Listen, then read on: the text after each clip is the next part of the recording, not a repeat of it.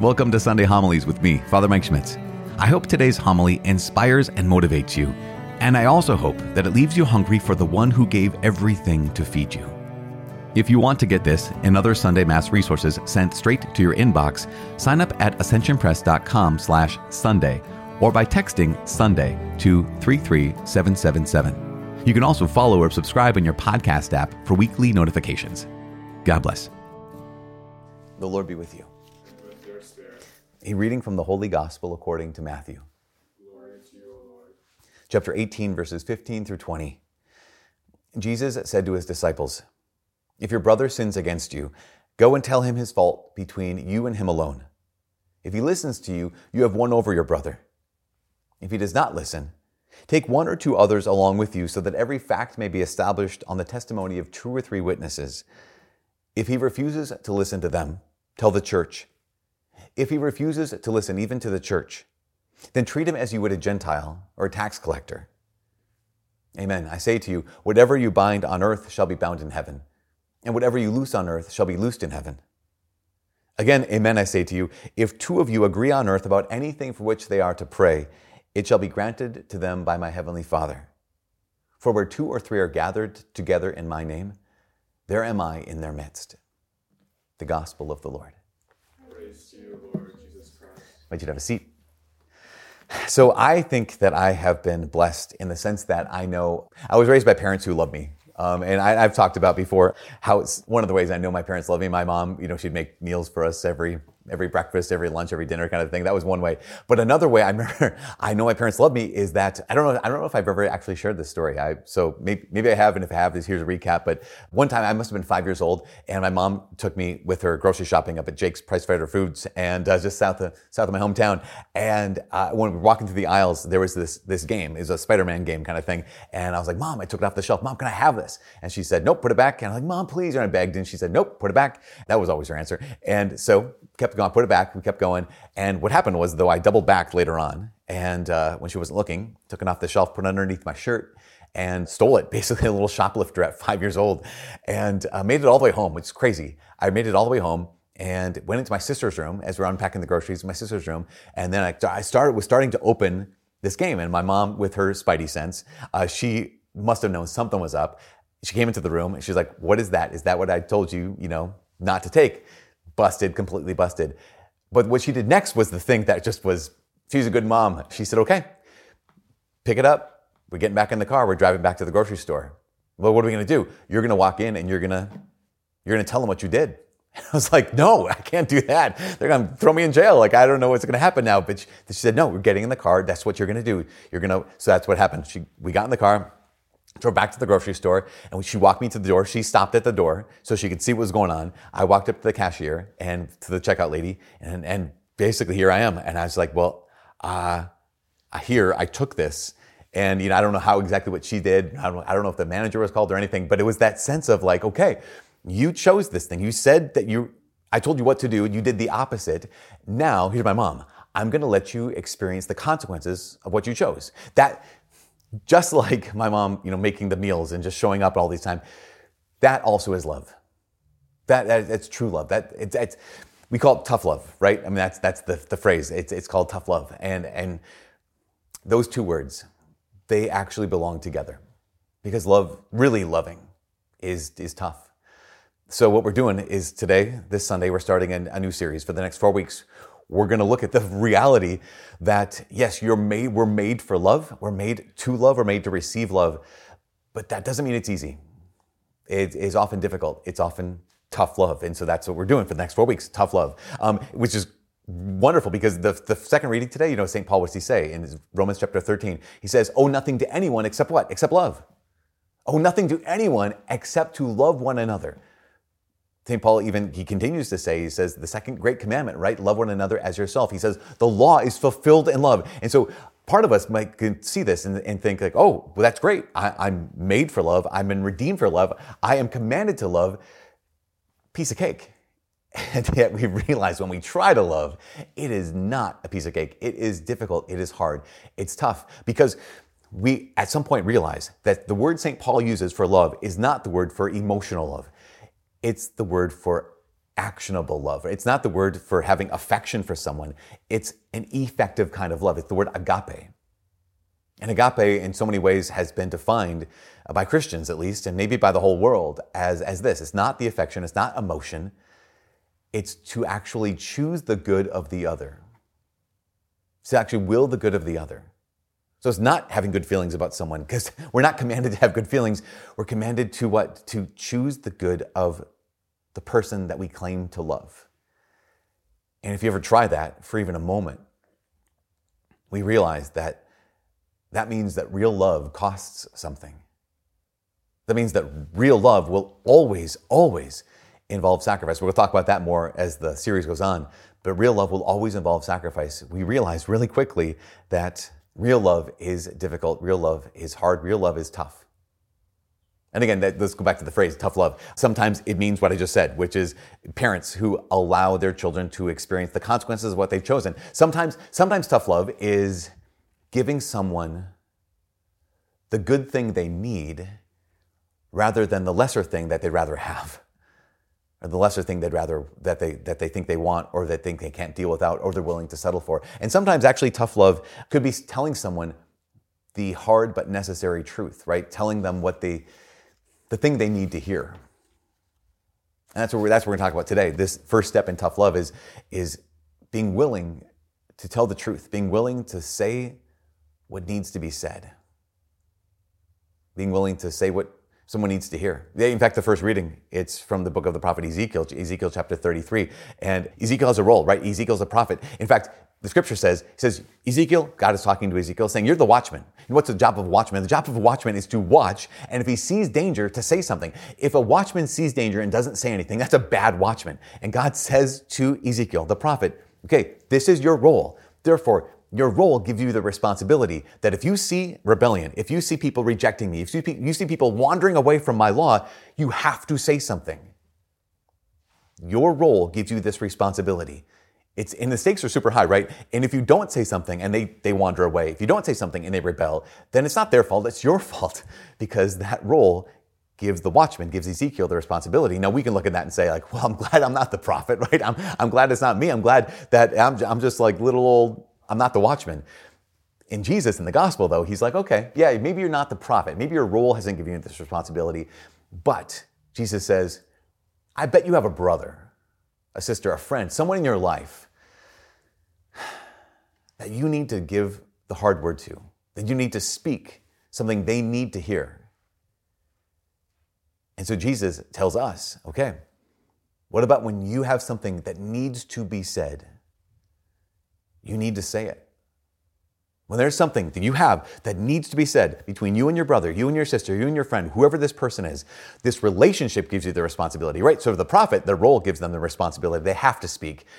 But Jesus highlights that and says, okay, sometimes your relationship gives you the responsibility, and now you have to speak. You have to be the person who's willing to say what needs to be said. And we do it, so St. Paul in another letter, it's Ephesians chapter 4. When we have to say what needs to be said, when we have to speak the words that need to be heard, St. Paul in Ephesians 4, he highlights this. He says, okay, here's how you do it. He says, avoid all evil and malicious speech. Avoid all evil and malicious talk.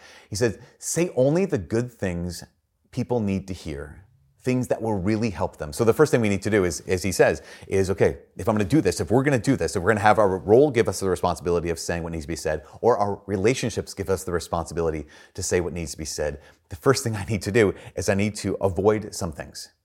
And that thing is, he says, avoid all evil and malicious talk. And what is that? Well, how about this? I will say it like this. How about the principle being, avoid all unnecessary negatives. What I mean by that is, okay, evil and malicious talk, unnecessary negatives, gossip, grumbling, complaining, being critical. Like the things that are super easy, right? The things that how we bond with each other is, I think as human beings, the way we bond is through complaining to each other, like grumbling to each other. That's how we make connections, because it's everywhere. I mean, I started doing this thing where I was looking at, the 30-day challenge type things where people have okay, for the next 30 days, no purchases that are unnecessary. Like just pay your bills, but nothing else. Or the next 30 days, 10,000 steps a day. I saw this. How about for the next 30 days, no complaining? And I thought, great idea. And 10 seconds later, I was complaining. Why? Because It's everywhere. I find myself always constantly looking for the negative. Because we know this negative emotion is more powerful than positive emotion. Over the past weekend, just someone asked you how your weekend was. Well, it was good, but this was the hard part. Or even to think about how much more powerful negative emotion is over positive emotion. When it comes to connecting, think about the weather. Well, it's nice out. Yeah, it sure is. Yeah, it was nice. It was agreeable. But if you go, like the last couple of days in Duluth have been so hot. Like, oh my gosh, it is so hot here. I know. I can't stop sweating. It's the worst. And that again, negative emotion more powerful than just nice day. Sure is. It's so easy to fall into this trap of gossip, grumbling, complaining, being critical. But the first step, I think, in saying what needs to be said, saying the thing that will only help people, is the first step is what we need to avoid. And that thing I realize in myself, okay, I need to avoid all unnecessary negatives. And that's one of the things I'm like, okay, for the next 30 days for myself, during the whole course of this series, what I want to do is that's the first step. I want to avoid all unnecessary negatives. That's a good kind of avoiding. When it comes to having to say what needs to be said, there's the bad kind of avoiding too.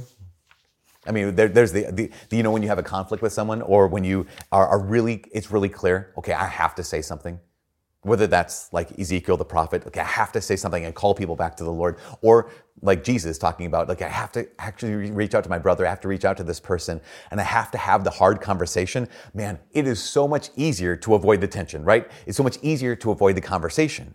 And this is ingrained in me so deeply. Like, I remember panicking as a kid, having to call Domino's Pizza. My mom handed me the phone, okay, order the pizza. I'm like, what? Domino's, what can I take your order? I'm like, blanking, wrong number, hang up. Because sometimes that, for me at the time, that was the hard conversation. But the problem is, in avoiding the conversation, we end up avoiding the person. And I can't love the person if I'm avoiding them. Of course, this temptation to avoid, it's one of the ways we protect our hearts. It's one of the ways we protect ourselves. It's just like, I'm going to remove myself from the situation. I'm going to avoid making eye contact with the person. I'm just going to avoid being in their presence. And it happens in really sneaky and really subtle ways. This avoidance happens in really sneaky, really subtle ways. But it also happens in really devastating ways. There's a psychologist named Dr. John Gottman. John Gottman is an expert in relationships, and he has studied, over the course of his career, he and his wife have studied thousands and thousands of couples. They've observed them, they've studied them, they've watched so many couples and studied so many couples that Gottman himself claims that he could watch a couple have a conversation for 15 minutes, and he claims this, with 90% accuracy, predict whether they would get divorced within the next 3 to 5 years. Because he says it's really obvious. He looks for what he called the 4 horsemen of the apocalypse, because when those things are present, the end is near kind of situation. And one of these 4 horses, the apocalypse, that he says is a really, really negative sign that this relationship is not one of love. It's something he calls stonewalling. And for a long time, I was like, okay, stonewalling. I get the other contempt and defensive,ness and some of those other horsemen. But this one of stonewalling, I was like, I don't know exactly what this is until I realized, okay, this is what stonewalling is. Stonewalling is, say, here's the person. Person A is sitting at the kitchen table. Person B walks in. This person A is just, they're on their iPad, they're reading the newspaper, whatever. Person B walks in and says, oh my gosh, I had the most incredible day. It was amazing. I got a promotion. Person A has a couple options. Person A could look up and they could say, really, you got a promotion? That means more work for you. That means more work for me now. That means all these kind of things. So rather than kind of like rejoicing with them, being critical.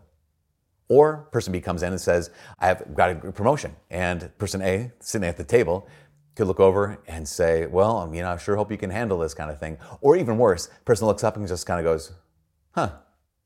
And the same thing happens with negative stuff too. That, that person walks in and says, I had the most horrible day. And the other person responds with, you had a horrible day. Well, my day was even worse. Or, and the most horrible day, on the way to work, I got a flat. On the way to work, I was caught in the rain. At work, they got yelled at me. And the other person just simply responds by looking over and going, huh, and going back to their thing. Now, what is stonewalling? Stonewalling is the one person says something and the other doesn't react. And it's really simple. This is the reason why it's so sneaky. Why stonewalling is so sneaky is because you can always deny it. Because the one person is like, what? What's going on? Why are you like this? Like, what? I didn't do anything. They're right. They didn't do anything. And you could say like, well, I want you to be happy for me or be sad for me. And the other person could just say, what? I'm sorry I didn't do backflips. I'm sorry my response wasn't the response you wanted. But here's the problem, is there wasn't any response. They were simply avoiding giving that person their attention. They were avoiding giving that person what they were looking for. Basically, the person came in, and here's that Gottman's phrase, they were making a bid. And the other person's just like, hey, I just want to say this. I'm just sliding this across the table. Come meet me here, whether it be a really high place or meet me down here at this really low place, or even just kind of like acknowledge the fact that I walked into the room. But so often, when we're trying to protect our hearts, we avoid. We avoid the other person. We avoid meeting them here. We avoid meeting them here. Or we avoid even just, they say, hey, look at that red bird out there. What do you care about red birds? Instead of saying, oh, really, where? Oh, no, it just flew away, no big deal. But see, in that last example, look at that red bird. Oh, really, where? No, nowhere, they just flew away. The person made a bid. The other person just responded to the bid. And this is one of the things Gottman says. When couples make bids and the other doesn't respond, then they just stop making bids. And they stop talking. And they start being defensive. They start holding on to contempt with one another. When they start avoiding each other, then they stop loving each other, because I can't love someone if I'm avoiding them. And the reality is, of course, we can be tempted to do this in so many ways, tempted to avoid that hard conversation in so many ways. And I'm guilty of this. This is one of the reasons why I'm like reflecting on this, because I'm so guilty of this. Over the last year, I was talking with our team director for Focus. His name is Noah. You might have recognized Noah from this. At one point, there was a big decision that we had to make, like with the Focus team, with the staff here at Newman, and it was a situation involving a lot of people. And so Noah and I talked about this, and he said, okay, I said, well, let's get everyone together and just, kind of clear the air. Let's make sure we can all be on the same page with this big decision where we have a lot of disagreements. And great, we'll do this on Wednesday or something like this. And in the meantime, I called everyone, I contacted everyone individually.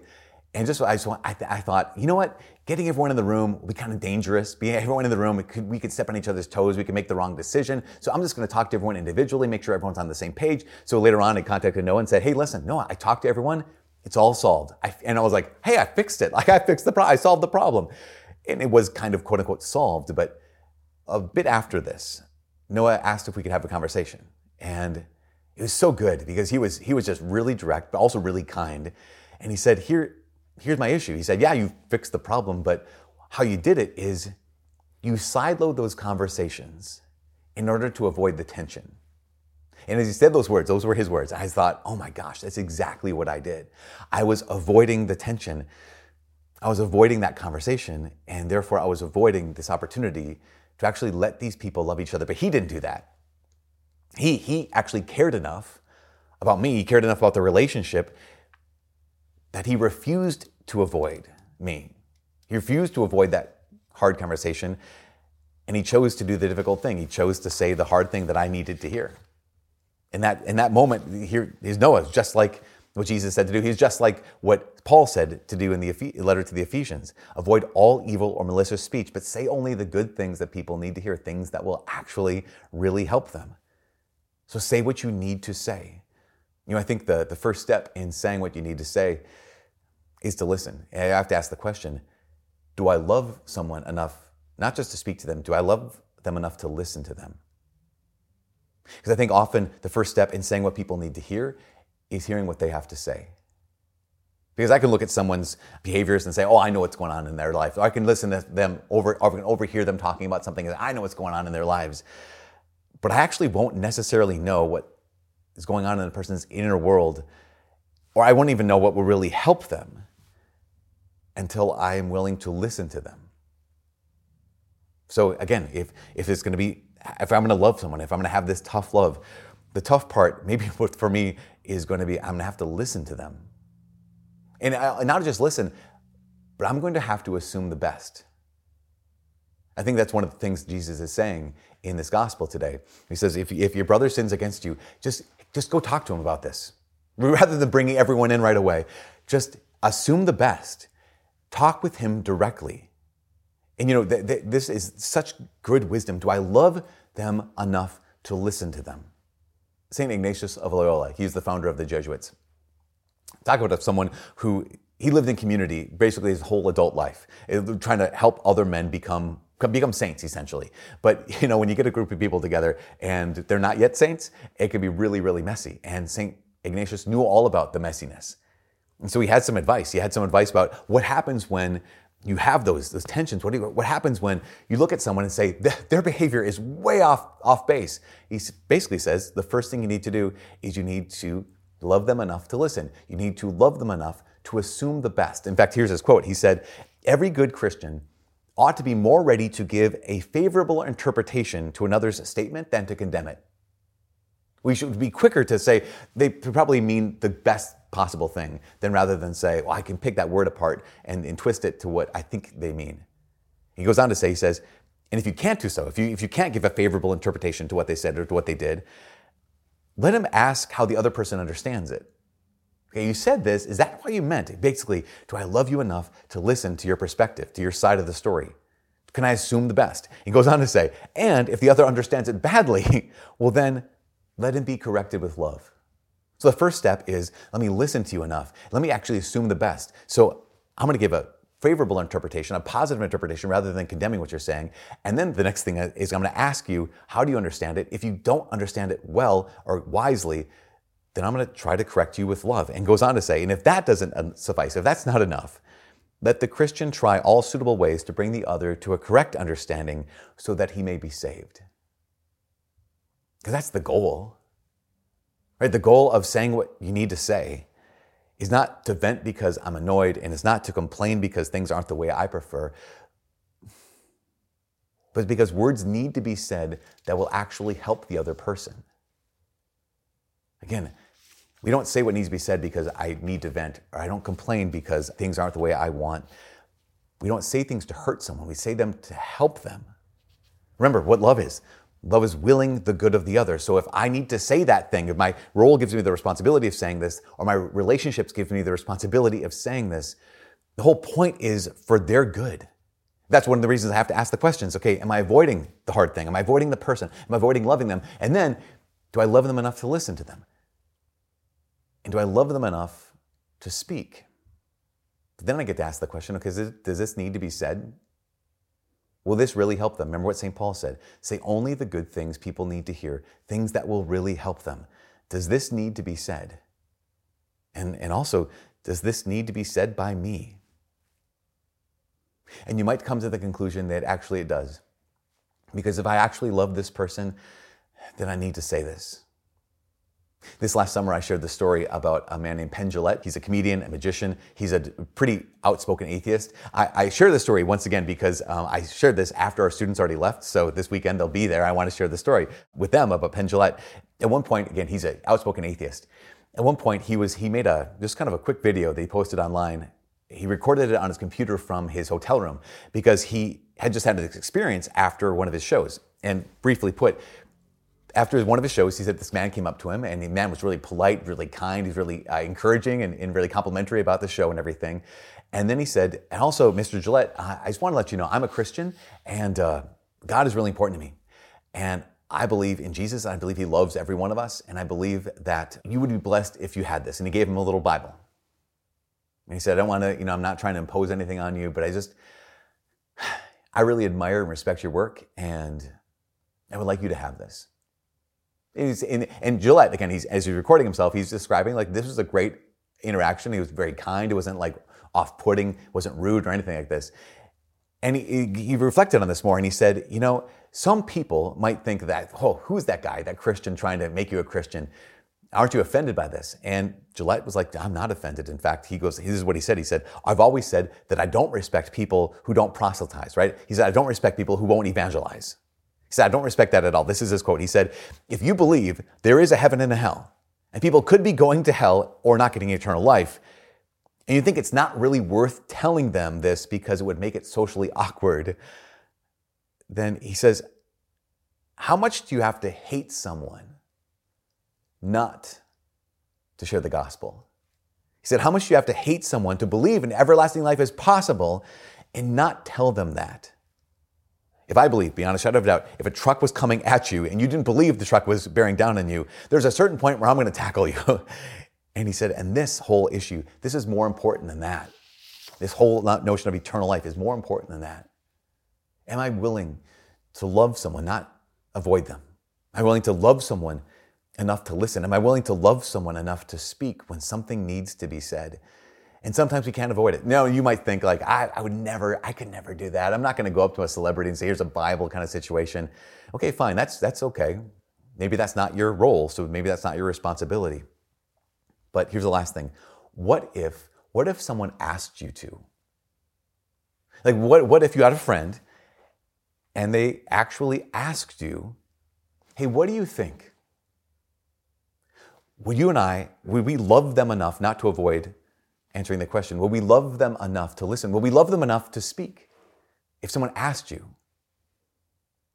years ago, I have a friend, his name is Joe. Joe's from Tennessee.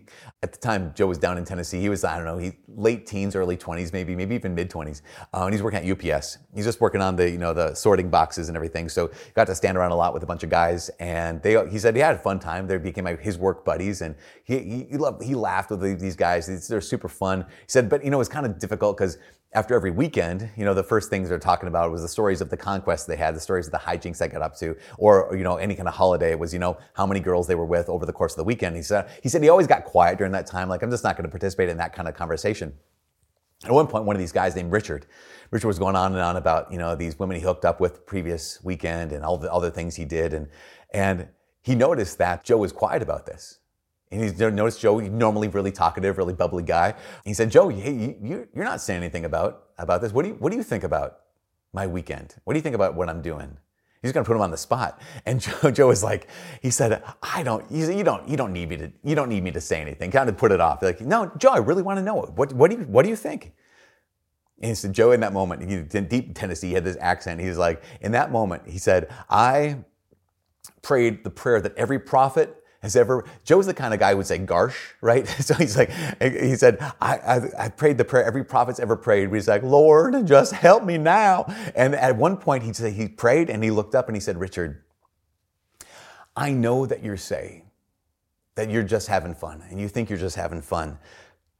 But the choices you're making and how you're living, you're leaving a trail of sadness in your wake. And not just for these women, but for your family and for your real friends. And for yourself. And if you keep living like this, your choices will catch up with you and you will have to answer to someone for all the brokenness that you're leaving behind you. He said, one day God will show you the effects of your decisions. And then, Richard, then that day you will know real sadness. And it got quiet. And all of a sudden, all the guys around Joe are like, Joe, you're a preacher. And they're like, wow, Richard. And all the guys were like, that's it. Richard, Joe's right. You can't be doing this. And it was one of those moments of conviction because he was asked, will you love me enough to actually tell me the truth? That's the question we get to be asked. Owe nothing to anyone except to love one another. And even to love one another when it's tough. And it's going to cost something. It's going to mean I love enough not to avoid another person. It means I'm going to love them enough to listen. It means I'm going to love them enough to speak. And that's difficult. And that's hard. And that is tough love. But if you don't say those words that need to be said, if you don't love in the way they need to be loved, then who is going to say those words? And who is going to love those people in your life?